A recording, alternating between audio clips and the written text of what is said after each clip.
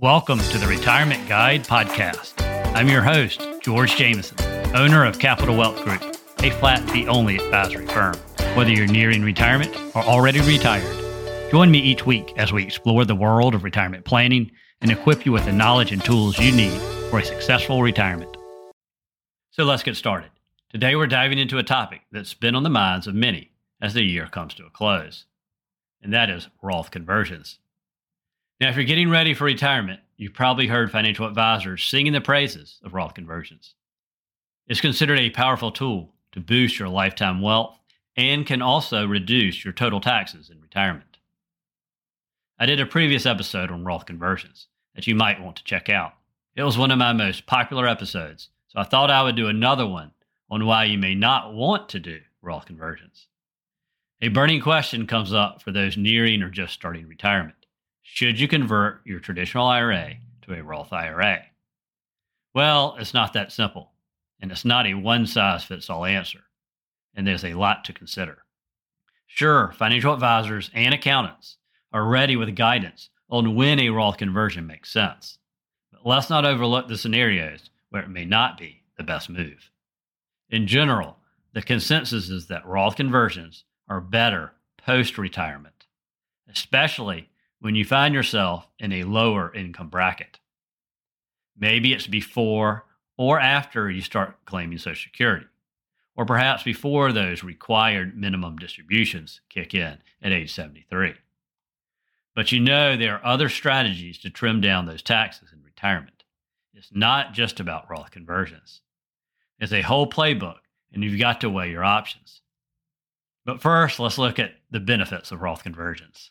One perk is the ability to pay taxes on your traditional IRA now rather than later, especially if you anticipate a higher tax rate down the road.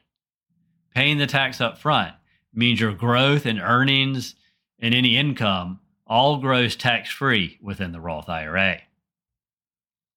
And here's another plus. All your withdrawals are tax-free, provided you have met the 5-year rule.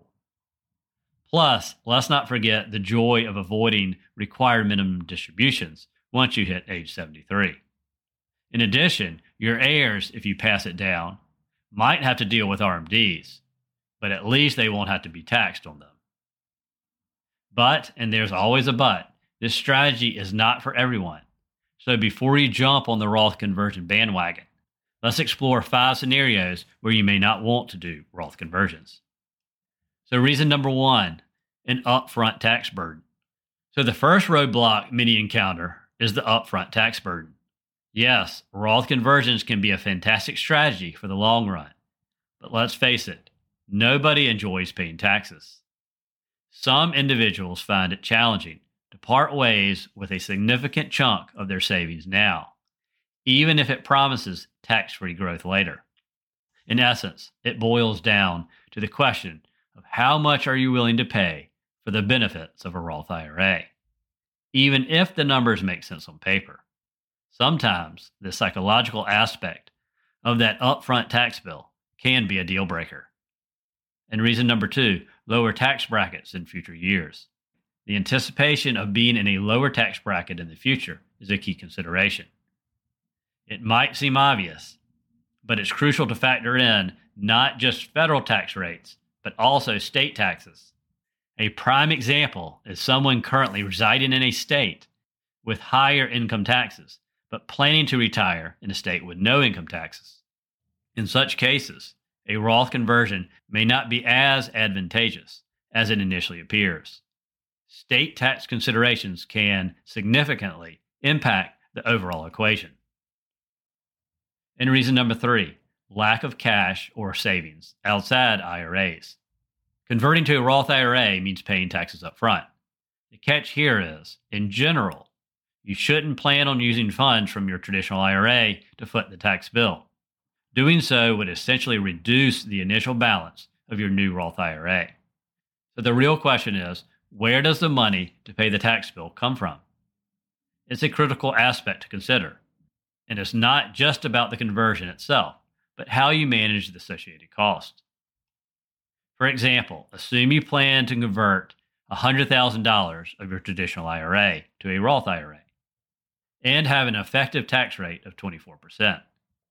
So $24,000 in taxes needs to be paid now. If $24,000 is withdrawn from a savings account to pay the tax, your new Roth IRA will still start with the same $100,000 it had before, and will require no more taxes to be paid on distributions in the future. But if you pay the tax from the IRA funds being converted, your new Roth IRA will start with a balance of only $76,000, effectively handicapping it from the very beginning. And reason number 4, your required minimum distribution is not projected to be an issue. What do I mean by this? If you're not going to be required to take more money out of your IRA due to your RMD than you would already otherwise be taking out to meet your income needs. So let's look at 2 examples to clarify what I'm talking about. So the first example is Sue and Bill, who have $2 million, all in pre-tax IRAs. Let's assume they want to live on $80,000 per year throughout retirement, and they have about $60,000 per year coming from Social Security. So the difference is $20,000 per year they'll take out from their IRAs.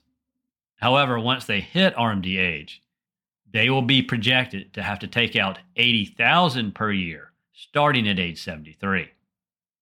In this scenario, they may be a candidate to do some Roth conversions, because at age 73, if they do not do Roth conversions, or they do not need more income from their IRA, then they'll be required to take out a lot more than they need from their IRAs and pay unnecessary taxes. However, let's look at a second example.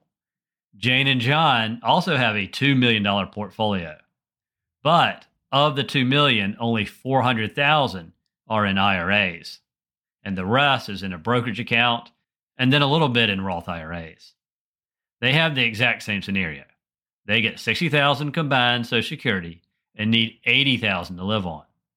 So they would again need about $20,000 from their portfolio each year to live on. However, their projected RMD would be about $16,000. So doing a Roth conversion may not make sense for them. If your RMDs are less than you actually think you're going to need from your portfolio, it may not make sense to do Roth conversions, because RMDs won't be an issue for you in the future.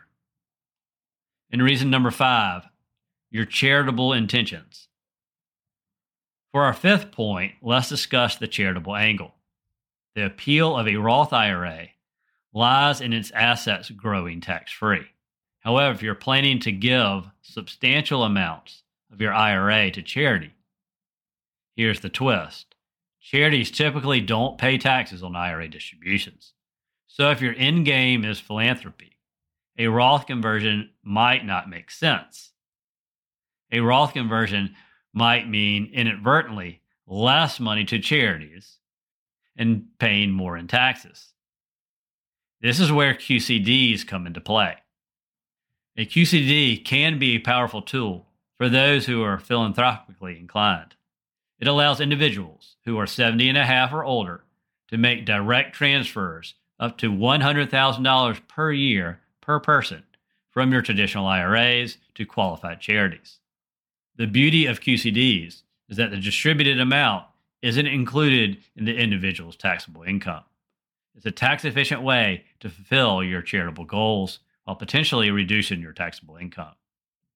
So, all right, folks, remember, a Roth conversion is a one-way street. It's a taxable transaction you can't undo. So take a good look at your situation. Crunch the numbers using retirement planning software and make sure it's the right move for you before pulling the trigger. Thanks for tuning in. Hope everyone has a great day and Happy New Year. Thank you for tuning in to this episode of The Retirement Guide. If you enjoyed this episode, please subscribe and leave a 5-star review to help others discover the show. For questions, ideas, or discuss your retirement plan, reach out to me, George Jameson, at Capital Wealth Group. Visit our website at capitalwealthplan.com to learn more. Thank you for listening. Stay tuned for more insightful retirement planning in future episodes. And now for the disclaimer. The information discussed in this podcast is for general explanations and education only, It is not tax, legal, or investment advice. Before considering acting on any information heard here, first consult with your tax, legal, or investment advisor. Thank you and have a great day.